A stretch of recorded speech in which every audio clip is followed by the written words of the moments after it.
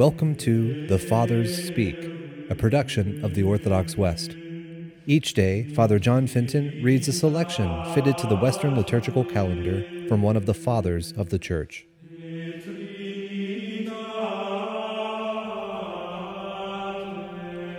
From a sermon by our Father among the Saints, Augustine.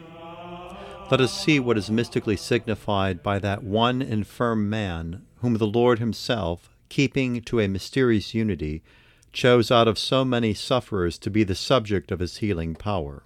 He found in him a certain number of years indicative of sickness. He had had an infirmity 38 years. How this number pertains rather to weakness than to health must be somewhat more carefully expounded. I wish you to be attentive. The Lord will be at hand to help us, that I may speak in fitting words, and that you may listen well. The number 40 is commended to our notice as one consecrated by a kind of perfection. This, I suppose, is well known to you, beloved.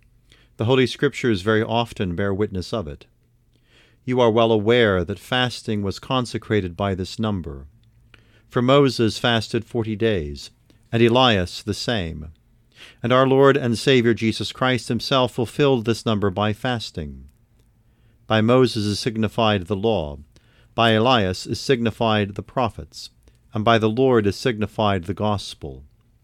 And therefore all three appeared on that mountain, where he showed himself to his disciples in the brightness of his countenance and raiment.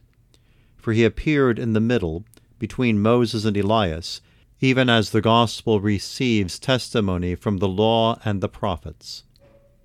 And therefore, whether it be in the law, or in the prophets, or in the gospel, the number 40 is brought to our notice in the matter of fasting. Now fasting, in its large and general import, is to abstain from sin and the unlawful pleasures of the world, and this is the perfect fast, that denying ungodliness and worldly desires, we should live soberly and justly and godly in this present world.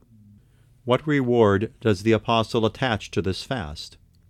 He goes on to say, looking for the blessed hope and glorious coming of the great God and Savior Jesus Christ.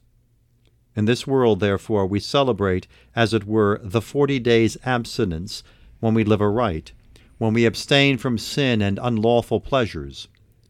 But since this abstinence will not be without reward, we look for that blessed hope and revelation of the glory of the great God and our Savior Jesus Christ. In that hope, when the reality of the hope shall have come to pass, we are to receive our wages, a denarius. For this same is the wages paid to the laborers working in the vineyard according to the gospel, as I believe you remember. For one must not repeat everything as if to persons ignorant and inexperienced. This denarius, then, which takes its name from the number 10, is paid, and this joined with the 40 makes up 50. And so it is that before Easter we keep the 40 days of Lent with hardships, but with joy, as though having received our wages, we do keep the 50 days after Easter. Now remember what I proposed, the number 38 of the years of this weakened man.